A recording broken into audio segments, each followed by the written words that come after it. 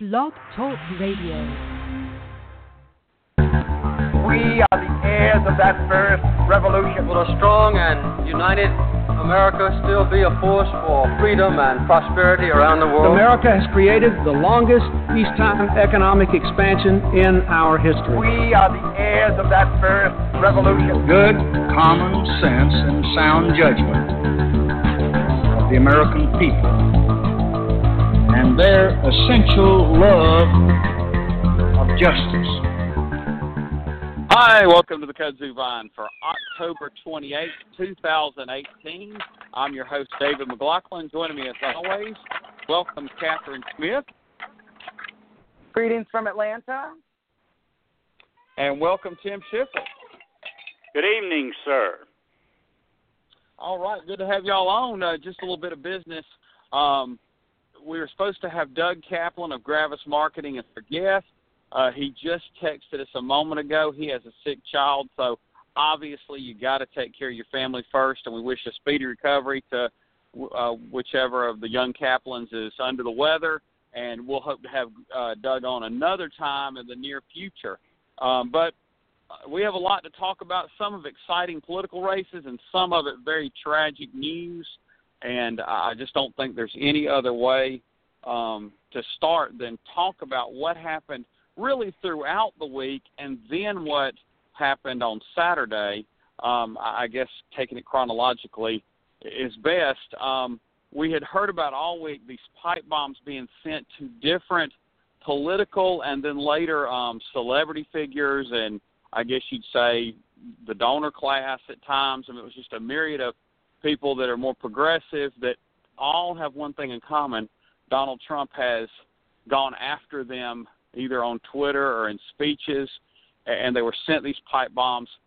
Very, very fortunately, none of them ever detonated, but it was really scary when you saw the vehicle they picked up, the one at Robert De Niro's house. It was this globish type object that looked like it was a cement mixer truck, except 10 times as thick, and it was, I guess, more rounded. Flamed. It was like the opposite of a submarine to hold in the pressure if the pipe bomb exploded.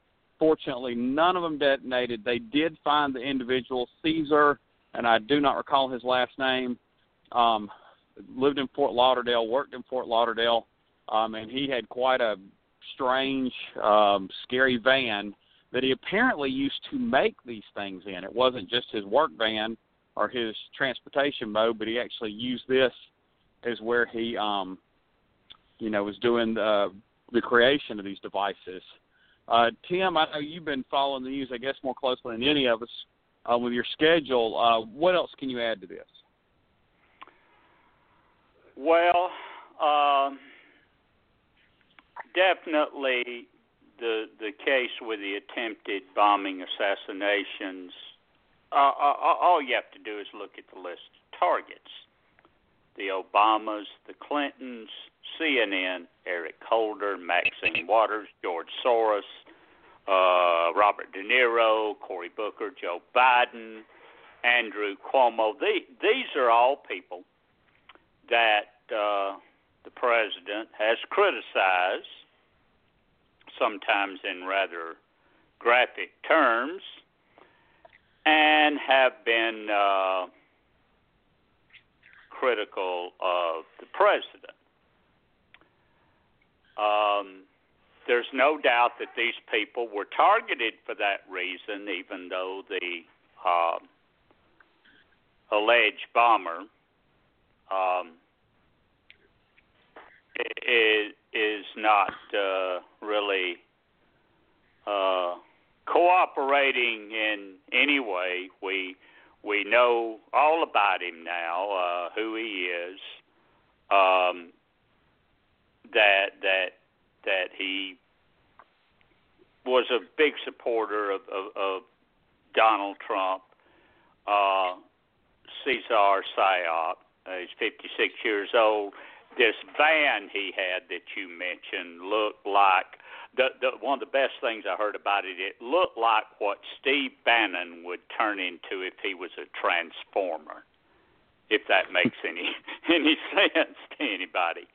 But this is You know, guys, you got to go all the way back to the day that Abraham Lincoln was assassinated, I suppose, to see anything that we can even remotely compare this to. This man literally tried to assassinate the leadership, or much of the recent leadership of the Democratic Party, certainly the recent leadership of the previous two administrations, and some of their top supporters.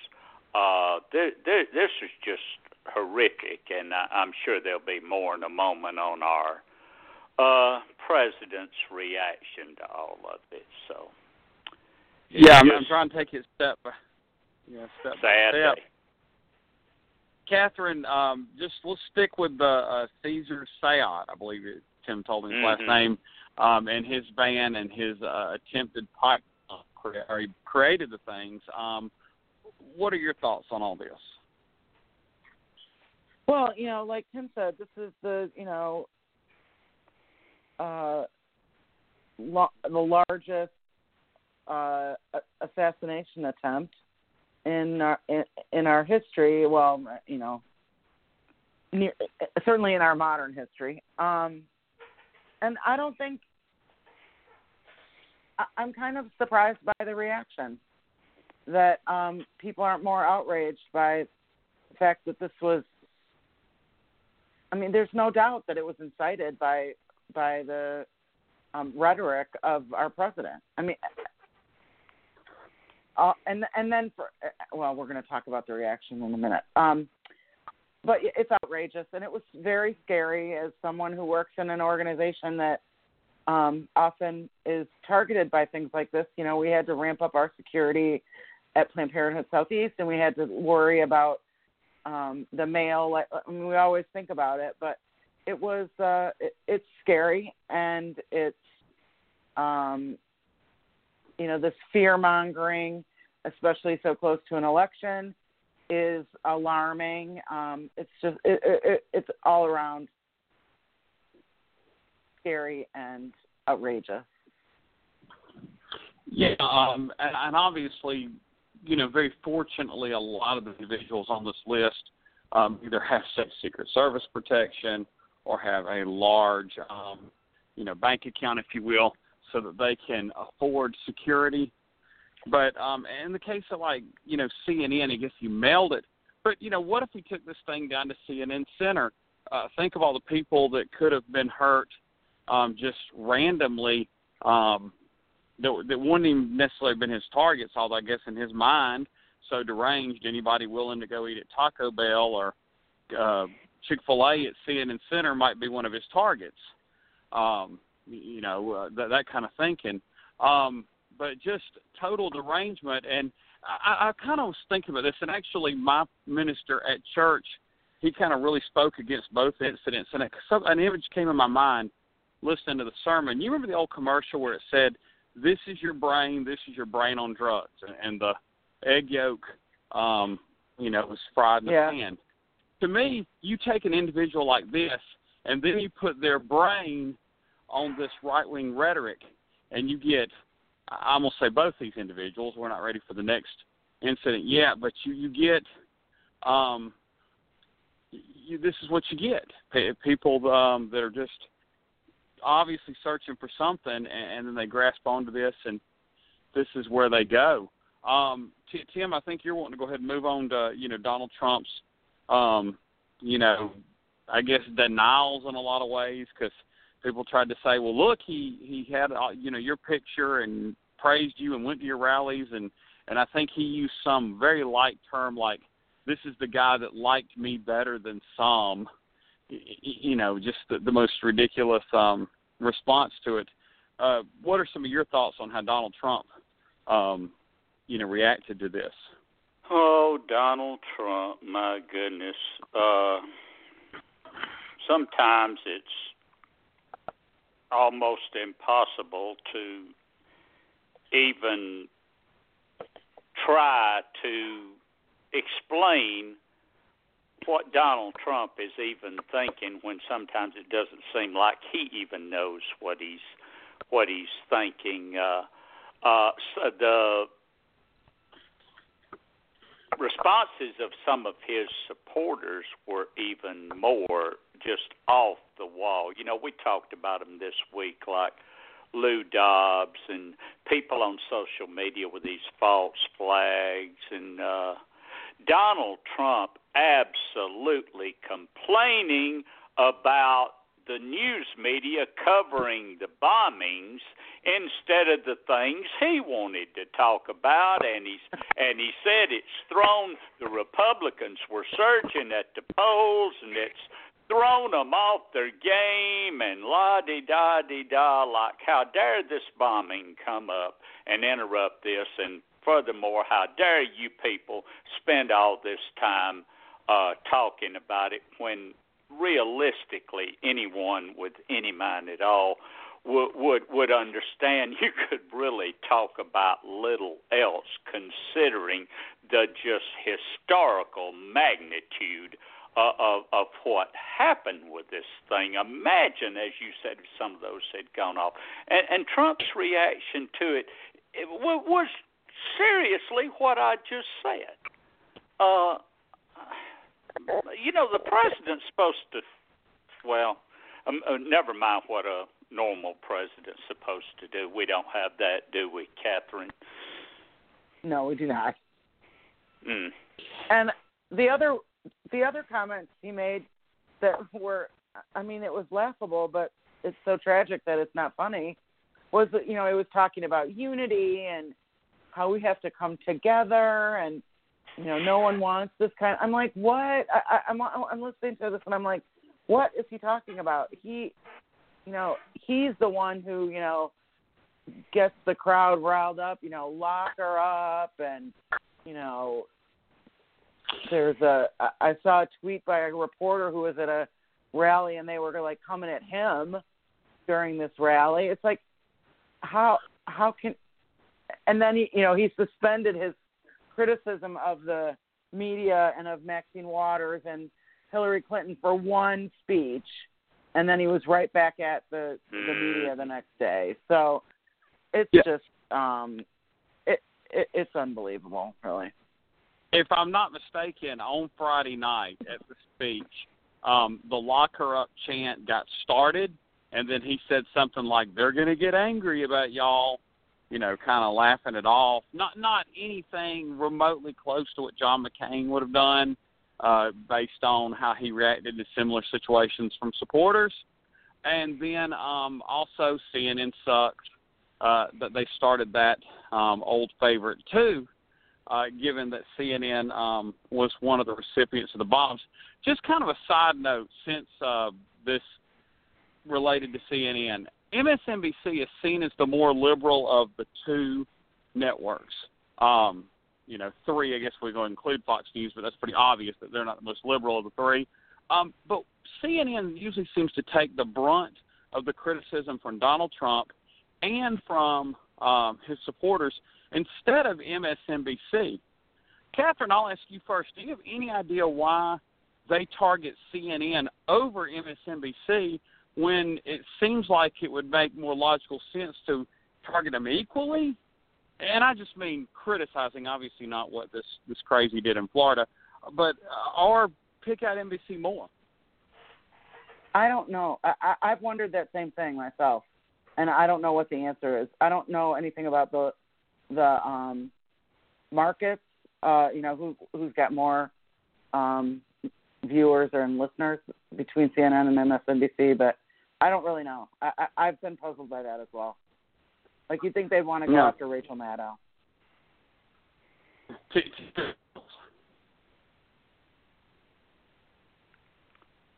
David, are you with us? Tim? Yeah, I am. I don't know if I want a bad spot. Tim, any thoughts on why CNN over MSNBC? You know, I understand why Trump supporters do CNN over MSNBC, because he does. They parrot what he does. If he says CNN sucks, well, then they say it. If he attacks CNN, then they do it. Why he chose to attack CNN, unless he considered them a bigger adversary. And in Donald Trump's mind, I could see where he would see things that way, especially since where on MSNBC you're going to see more of your liberal audience, and you're going to see more of pretty liberal guests, and where you're going to see a mix on CNN, including some Republicans who are extremely critical of Donald Trump. A lot of the routine contributors that are Republicans on CNN are very critical of Donald Trump. And that's about the only thing I can figure, unless Trump also wishes to keep the parent network NBC staying kind of good with them so he can use them, for interviews and things like that. So that's what I thought, Tim. You drop the MS and you get NBC, and that's where The Apprentice was. And there may be residuals, and they're related to CNBC, and he still kind of works with some of that crowd with his financial advisors.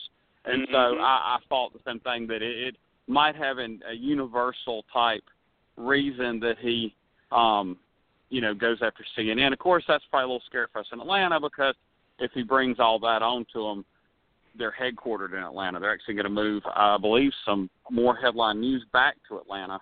So that's another scary thing to think about. One question to see if either one of y'all know, because I haven't heard, and they may not even want to tell. Have they been able to analyze how effective these pipe bombs were? Like, were they so crappy they would have never gone off? And that's what I really hope. I really hope he stunk at making pipe bombs. Or were they really very, like, if somebody would have opened the package, 99% sure it would have gone off? Has there been any analysis spoken about anywhere? Catherine, have you heard? And then Tim? Yeah, on Good Morning America, they had a former FBI agent, bomb specialist, who said that they were certainly dangerous, but they were not very well made, and that they weren't as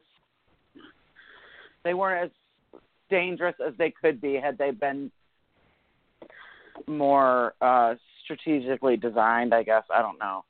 But nevertheless, whether or not they were well designed, it created a bunch of fear.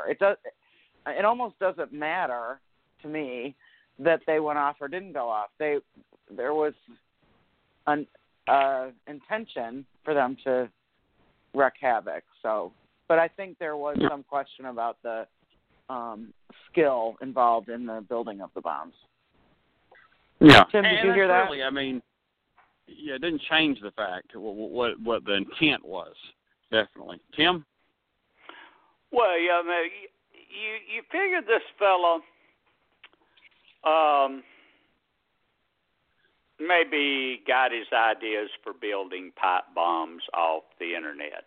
Pipe bombs can be correctly built and can do devastating things. The funny thing, someone said they were glad that he was better at finding out Joe Biden's middle name than he was at constructing pipe bombs.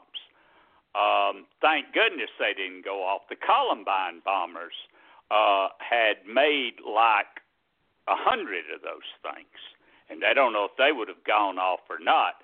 But my point there is that pipe bombs are not that hard to construct. He just missed a step or two. Like I said, probably learned it off the internet. Imagine if they had have gone off, or any of them had gone off. And, of course, the Justice Department is staying pretty tight-lipped about how effective they were or would have been if they'd have been opened a certain way and this and that and the other. But I got to figure they weren't very they weren't very well done. They were jostled around in the mail and everything else. So Yeah, thank goodness he wasn't very good at it, because he could have really done some massive, massive, massive damage, even more so than that's. Yeah, you worry about more the transit, because obviously if something comes to Barack Obama's house, and somebody's magic marker with a Sharpie, the address or whatever, the Secret Service is gonna look at that before the person. But it's just somebody moves it wrong in the mail. Who knows what can happen, or if it goes to someone that doesn't have that security, that's further down the political totem pole, if you will. Yeah. Well, let's sadly move on to the next day.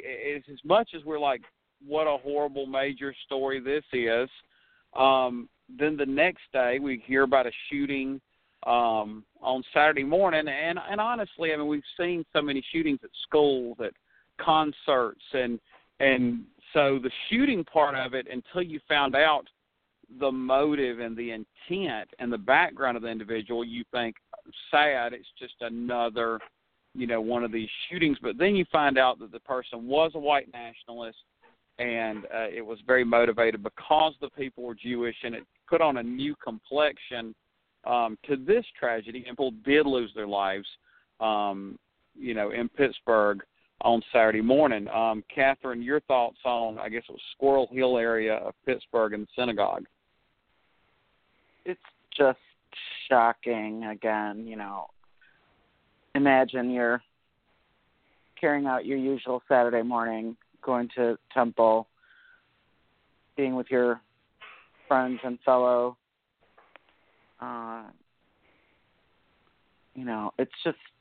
it's horribly sad, and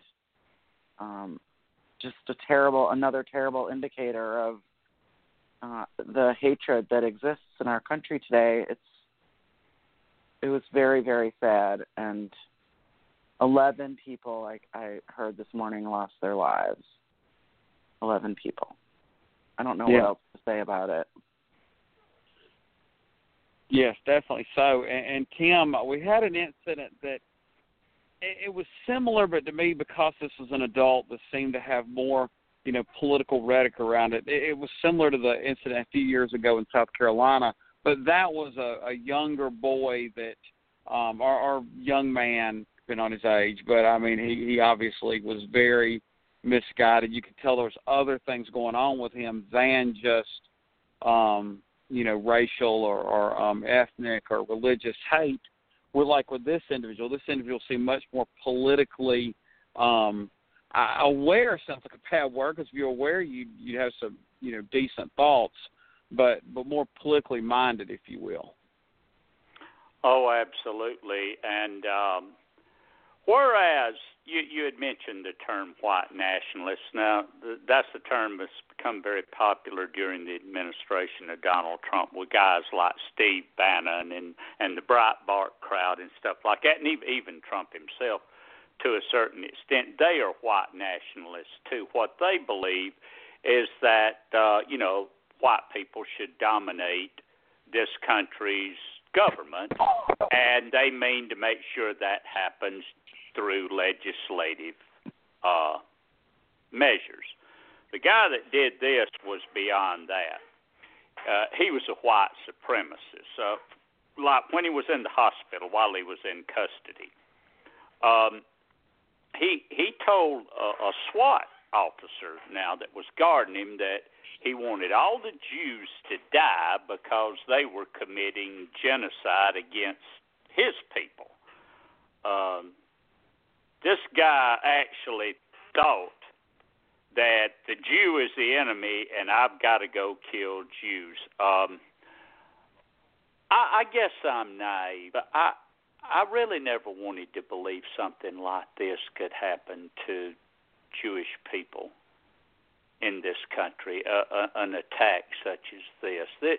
I wanted to believe this sort of thing went on in the Nazi Germany of the 30s and 40s and couldn't possibly go on now. But here we are with the worst attack ever on the Jewish people on American soil, and while they're in synagogue. 3 congregations in there. And it's my understanding if he had come about 20 minutes later, there'd have been about twice that many people there.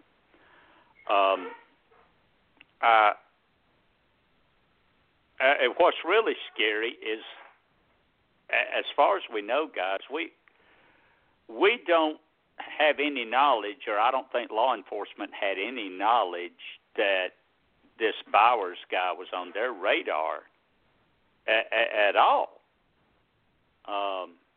As far as doing something like this, there's a website called, Gab.com, and a lot of guys of this type that have been, kicked off of Facebook, Twitter, and such as that for making inflammatory statements, well, they can go there and hook up. And he obviously had made some, remarks and basically said, enough of this talking, I'm going to go do something. Well, he sure did, didn't he? Yes, most definitely. And I'll tell you, bringing it kind of home for, I guess, because it's in the state of Georgia, all 3 of us, but Tim, where you worked and were born and raised and where I now live, I found out this morning the synagogue in Rome has had 2 different hate messages on their front door in the past year or 2. So this is not, isolated. This is all over the country. People have these hateful thoughts.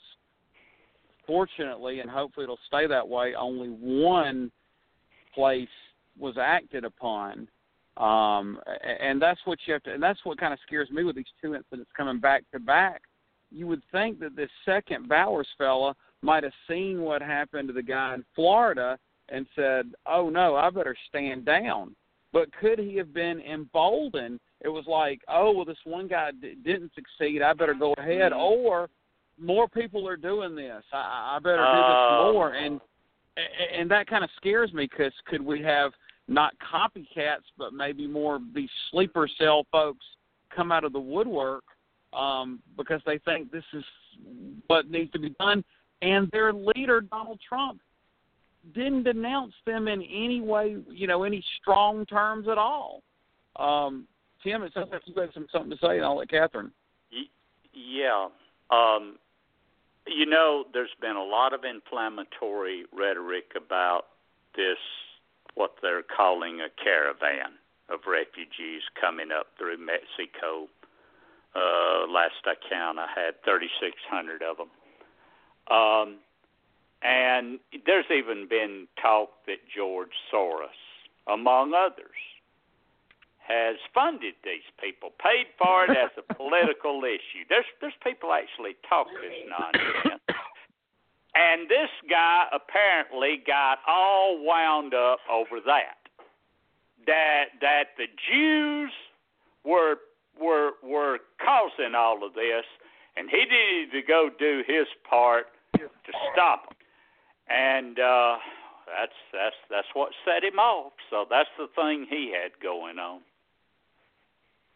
Yeah, and Catherine, I just wish that some of these people would get angry about this caravan, get angry that these poor people can't stay in their home country. They don't feel safe because of these drug lords who have made a lot of those countries unsafe in places, and then, of course, bring their crap to our country and every other country on the globe, and have ruined it for everybody. That's who everybody be mad at. It's the drug lords, but that's because of the content of their character, not the color of their skin, to paraphrase Dr. King. All the brouhaha over the caravan is, when I hear that, if you just look at the people, if George Soros was funding this, don't you think he would make sure they had water and clean? I mean, really, the man's a billionaire. If he was going to fund this, he wouldn't have them, without any, proper facilities, and there would be some medical care. I mean, and look at them. They are families and children, a lot of children with mothers and no fathers with them. They are not to be feared. They are to be embraced and show some compassion for. It's just, unbelievable. And it's not even that many people compared to the total immigration from that part of the world. It's the whole thing. It's just a hot button. It's easy to attack them because they're all together and they're, walking, and you can look at them as a group. Disgusted by it. I'm just disgusted by it. Mm-hmm. Yeah, I mean, if we had a real leader, he might call up the leaders of those countries and say, what can we do to make this environment better?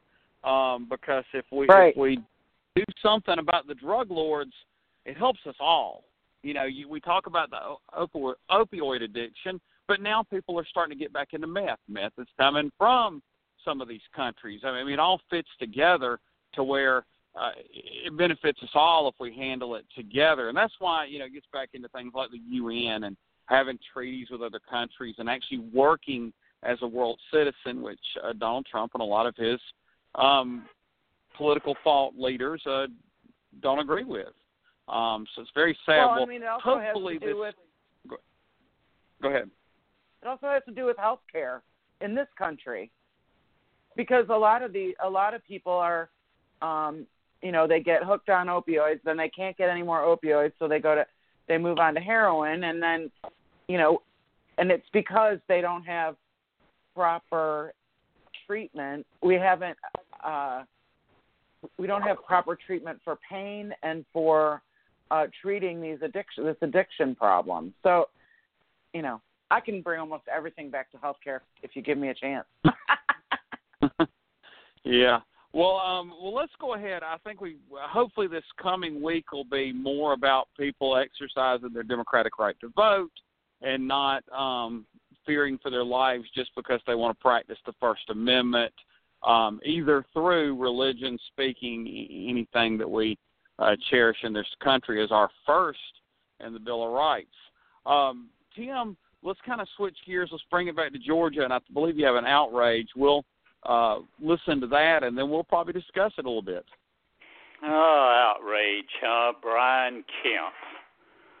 Oh, my goodness. Look, I know, and indeed we all know, we are experiencing a time quite unlike anything previous in this country's history. We know what type of person is presently the resident of the White House. We know what he says and does daily. As a result, we now understand the massive significance of what was, at the time, just another routine morning interview on January 22nd, 2017. For that was the interview in which Kellyanne Conway introduced us to alternative facts to describe the blatant lies emanating from the White House press room at the time. And we have seen this president, and on record, tell around 5,000 lies in the past 3 years that he has officially been in the arena, an average of nearly 8 lies per day. We have witnessed further the attacks on truth by he and others against the media and others for simply reporting the lies that he tells.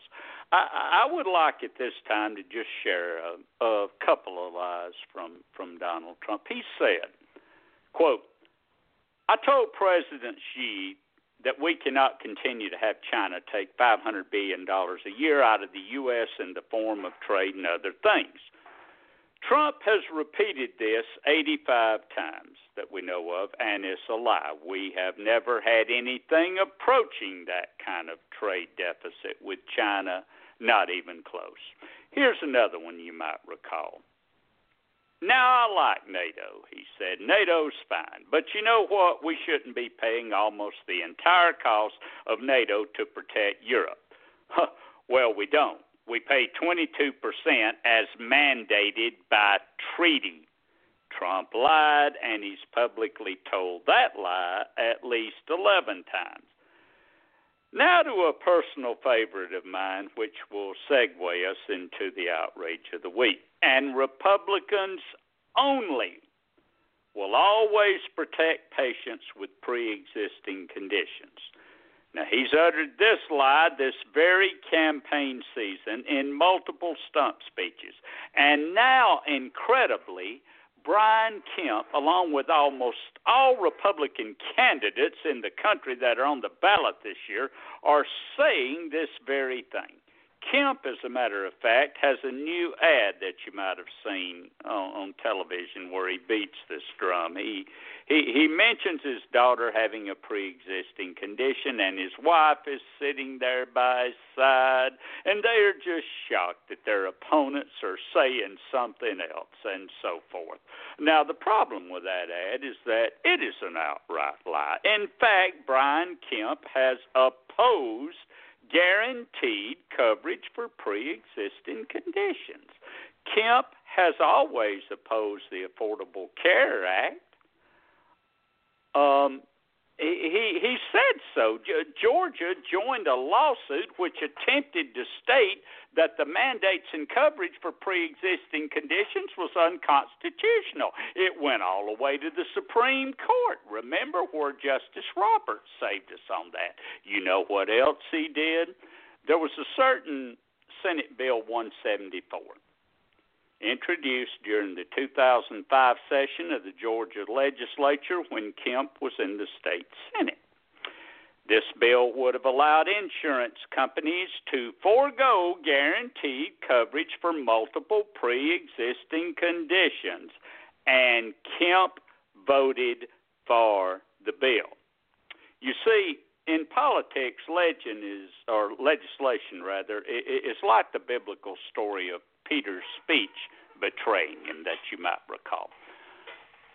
Only in this case, it's legislation that betrays. Kemp cannot deny this vote.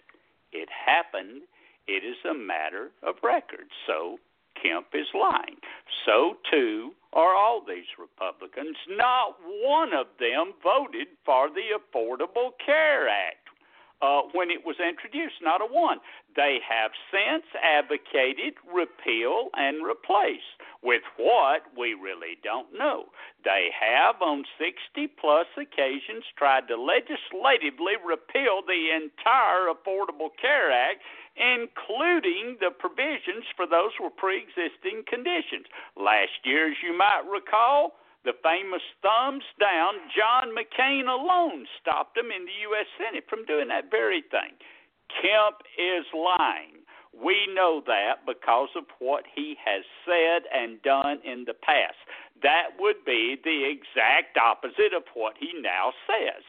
So if Kemp and other Republicans have made this apparent 180-degree pivot, as they most certainly have, well, then why have they done that? Well, that's easy. They were not, as they discovered to their horror where the voters are on this issue right now. A new poll done by Fox News, of all people, shows that 54% of likely voters approve of the ACA, 61% of independents favor it, and 79% of voters are very concerned that politicians will end protections for those with pre-existing conditions. It's a very popular item in the Affordable Care Act. So this is what the GOP is faced with, and right before an election. Now listen carefully to me here, folks. Historically, Republicans who now inhabit that party are opposed to subsidies, and they are opposed to any hint of government involvement in health care. We know this because that's the way they have voted. We know this because they are recorded as having said as much. We know this because they embraced the Tea Party back in 2010, which rose in prominence mainly because of opposition to the Affordable Care Act. So if you believe that all these Republicans, from Trump on down to Kemp, are telling the truth now, you have no factual basis for doing so. Brian Kemp is lying to you about pre-existing conditions. He has proved that. don't believe what he says now, go yourself and look up what he and these other Republicans have said and done in the past. It won't take you long to find it. A wise man that I always admired by the name of H.L. Mencken, nearly 100 years ago, wrote, "Free inquiry is blocked by the idiotic certainties of ignorant men. Alternative facts are lies. Don't take Kemp's word. Go yourself and seek the truth." Gets around to what you said about health care, don't it, Catherine? It sure does. Yeah, and Tim, this brings me back, and I think when you mentioned what it was going to be about, Brian Kemp originally had on his website 7 words about health care. I mean, something like Band-Aids and aspirin are very good. I mean, that's 7 words about health care. I mean, you really can't cover, 7 pages may not adequately cover a subject like health care, maybe on a website, obviously, because you won't have every little detail, but you could tell that it's just something he wants to ignore. He really doesn't. It's just like, that's not why I'm running to be governor. It's health care, even though polls consistently show that health care is, if not the number one, definitely pretty much everybody's top 3 issue. Catherine, why is Brian Kemp wanting to avoid talking about health care seemingly? Well, because he's wrong about it, and he doesn't know how to, he's wrong, but he doesn't know how to talk about it. He isn't willing to admit what he really thinks. I looked at his site today about this very thing because I saw that ad again, and I was like, he kept talking about my plan. So I was like, okay, let's take a look at what his plan is. Of course, he doesn't have a plan. He has, some bulleted points of, things that he believes in, and one of them is, bringing more cost-effective, innovative plans to Georgia to lower the cost. Well, here's what happens when you bring plans that don't meet the minimum requirements of the Affordable Care Act. So then you get a bunch of people who are relatively healthy, young, buying those less expensive plans. And then, number one, when they get hurt badly or they find that they have a chronic disease or cancer or something, they're not protected. So then, they face all that encompasses. And then also the plans that do cover those things become more expensive because they don't have this range of insured people who can. I mean, the whole idea of insurance is that some people pay more than maybe they should, and then some people get more. That's the way it works. That's what insurance is about. So we risk losing care for the people who really need it because the costs go up because the people who may not need it as badly now are paying. So it's all. I think what happens is they just don't understand how insurance works. They don't know they don't understand it. So it's all bad. He's a liar. Yeah. And did you? Are we going to talk about the debate? Did everybody watch it? I did. Well, we can. We can go ahead and talk about it. Catherine, let's let you have the first crack. Tell us about the debate. Just overview. Well, it was pretty funny at the beginning because the fire alarm went off like 2 minutes into the debate. I think the first question had been asked, and all of a sudden it starts buzzing. So that was a little break for everybody, which I think probably served Stacey Abrams well. I think it gave her a chance to sort of relax a little bit. She seemed a little nervous at first, but I thought she was ultimately answered all the questions very well. I thought, Tim, I'd like you to comment on this. I felt a little bit like the Libertarian candidate and Kemp were kind of beating up on Stacey. Did you feel that way, or am I just biased? Yeah, I thought especially early in the debate that it was almost as if they were ganging up. Now, a little while later, Kemp and the Libertarian took off after each other a little bit, but early on, you're right, you were not imagining that. Yeah, I felt like they were sort of I felt like Metz was really trying to get in there for a runoff. But who knows? I thought he won't make the runoff. No, he right, won't, but of course. But I thought it went well. I thought Stacey was, as always, very informed and eloquent. Kemp just kept saying the same things over and over, illegals, and I have 3 daughters. That's what I kept hearing. Did you know that he had 3 daughters? Yeah. Yeah, only about 20 he must have said times, that. yeah. I know, he said it like 40 yeah. times. I'm like, okay, we get it. Stacey Abrams isn't married and she doesn't have any children. Okay. Well, hey, that's the good news. The general election, Brian Kemp has 3 daughters. The primary, Brian Kemp just had a truck and dynamite. So at least he's expanding. True. I mean, he's becoming a little more relatable. I mean, at least he's speaking about humans, not explosives and material objects. So he's making progress. Maybe by like the governor's race, 2026 or whatever year that comes up again in a few, he might be actually a little closer. Well, one thing I want to ask you about debates is when we have a presidential debate, it is, viewing, everybody watches it, it gets great ratings. But seemingly, over the course of the past 20 years, let's just say, these local debates have become basically people that are very involved in politics and probably know exactly where they stand.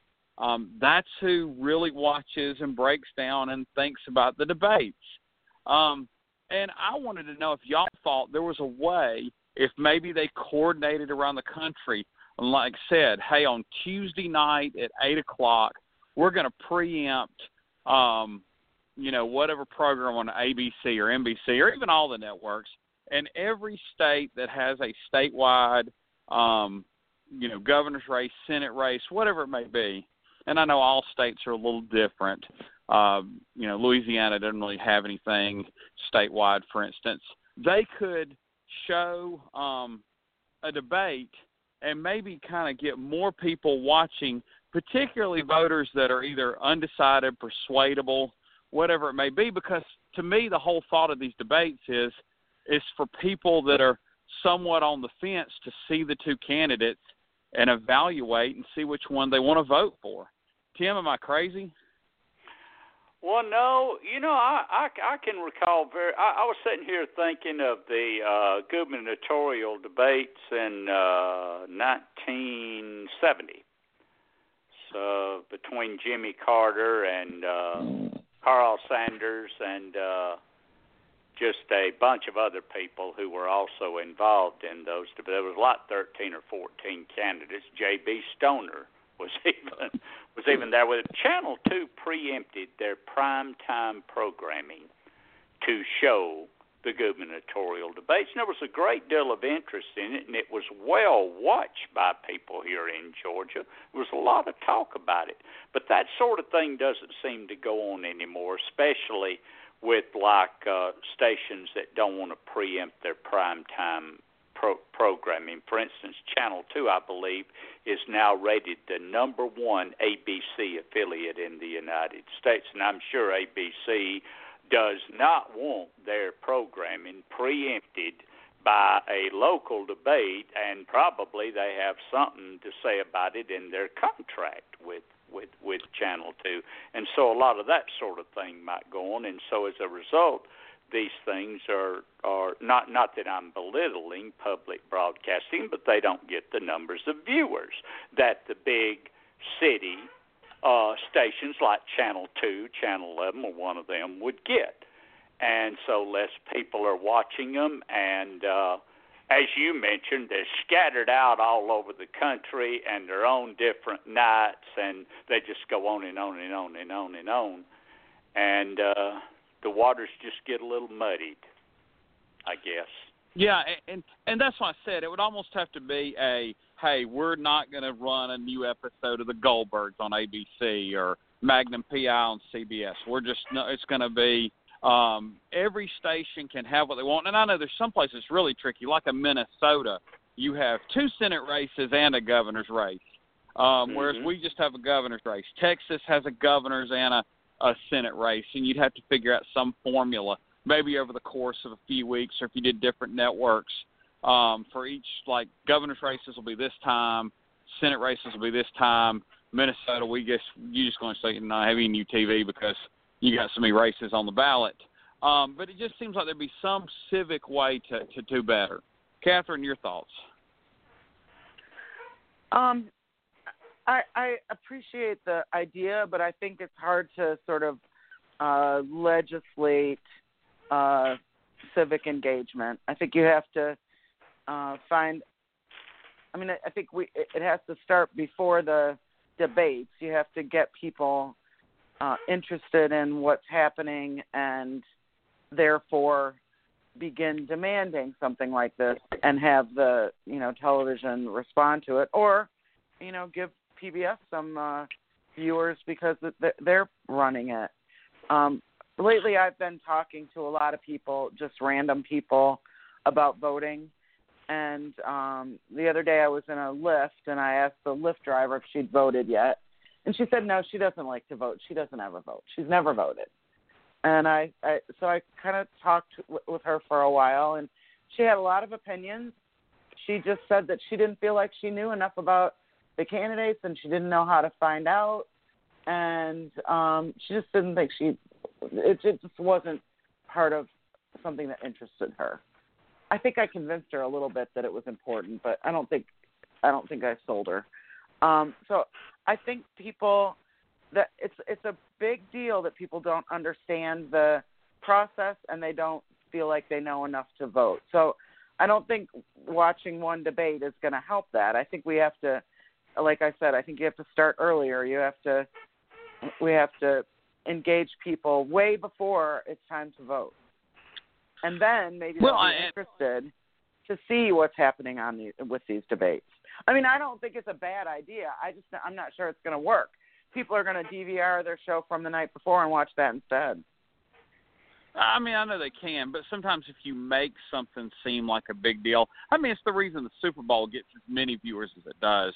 It gets people that aren't, football fans, because it seems like, it's the thing to do. And I think in a lot of ways the presidential debates kind of get that, everybody's going to be talking about it. Well, if you made it to where, everybody in my state's going to be talking about the debate from last night for Senate, governor, whatever it may be. I mean, to me, we shouldn't give up on the democracy. I guess since I've read that book and we've had Dr. Levetsky on, I keep thinking of these bigger democratic questions, not the party, but the process that's for both parties, is how do we have a better democracy?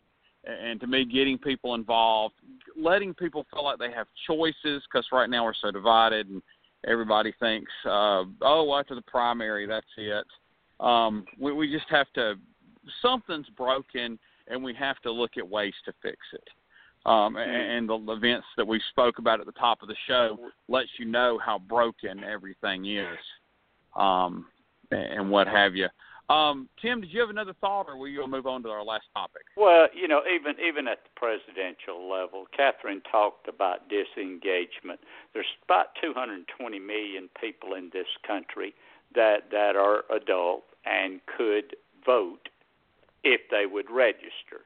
28% of those adults is what voted for Donald Trump. 28% of the adults in this country put that man in the White House. That's how disengaged we are. We pale in comparison in engagement to other countries with even worse forms of government. The people here don't recognize the very freedom that they have to vote and don't engage, and it's really sad to see. And it seems like the younger they are, the less engaged they are, doesn't it? Maybe so, and obviously younger groups are always less likely to vote, and hopefully they pick up pace get older. Yep. Well, let's talk about people that are taking advantage of that. We listed in one of our topics we were thinking about talking about was early vote and how it's going.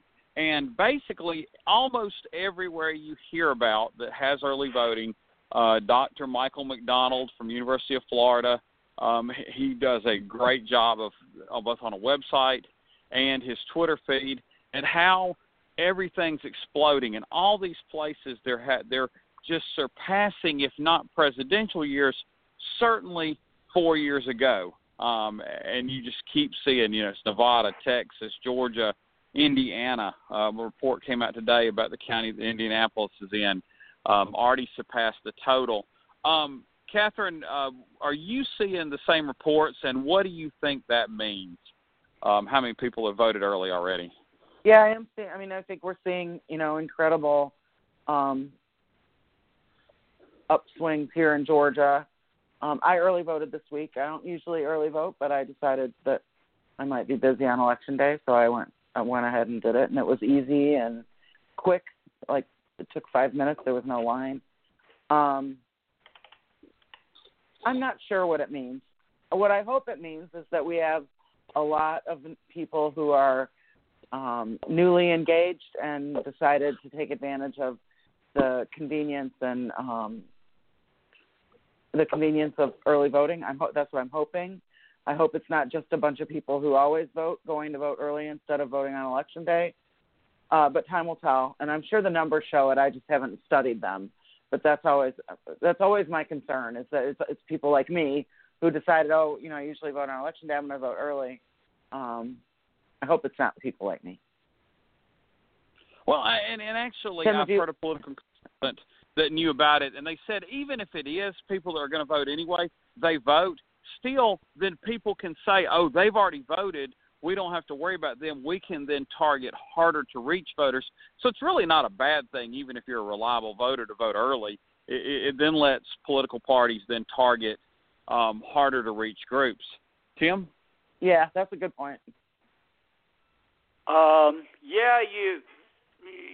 look around and they're saying anywhere between 8 and 11 million people have voted as of Friday. Like NBC said 8, New York Times said 11. We know that the breakdown in states where they have party registration was like 44-40.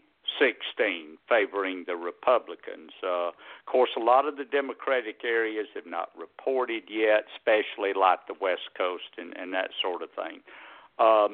Two states that I want to hone in on, Nevada and Arizona, because they're both going to be very close, and 3/4 of the voters in those states are projected to vote early. Wow.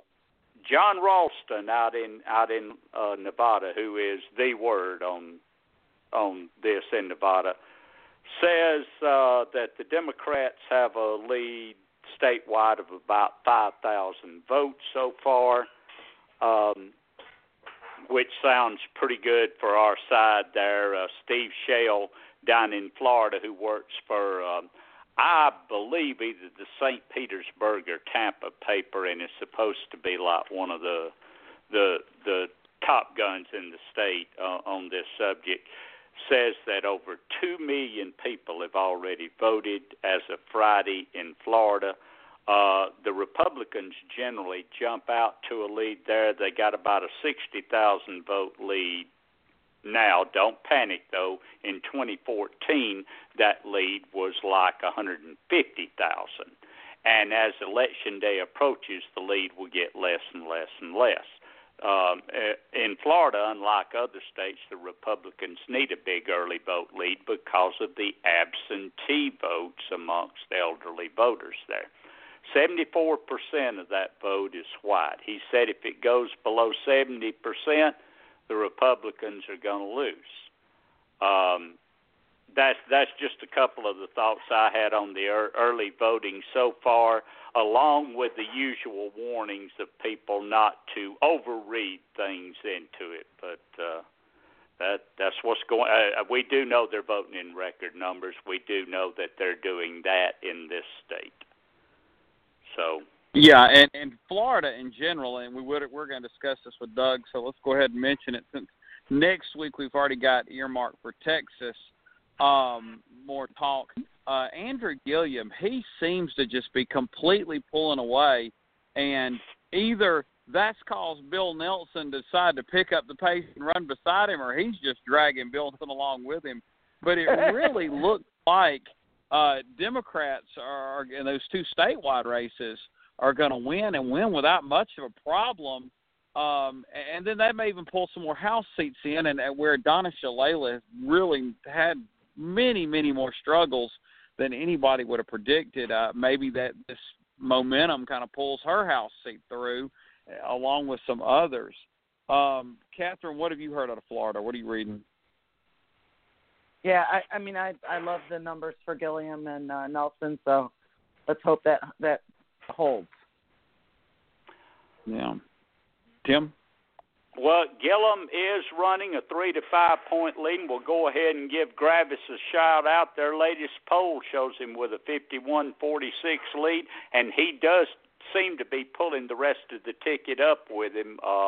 Nelson's running about a 3.5 point lead himself, and it's solid in every poll. So it's looking very hopeful down there with a week to go. Yeah, I mean, Gillum just looks like a really dynamic candidate, and then I think he got to expose Ron DeSantis is not a very good candidate. No, he's not. The primary ads that he ran really got pinned on him in a big way. It was the way to win the primary, but not the way to win the general. So I actually think that the other two candidates may have also won this race, but Gillum has done it in such a striking fashion that I think he's really not only going to raise his profile, obviously, in Florida, but he may even raise it nationally, although I get the sense he actually wants to be Florida governor and serve the people of Florida anyway. So until next week, been the Kudzu Vine. Good night, guys. Good night, y'all. Good night, everybody. We are the heirs of that first revolution. Will a strong and united America still be a force for freedom and prosperity around the world? America has created the longest peacetime economic expansion in our history. We are the heirs of that first revolution. Good common sense and sound judgment of the American people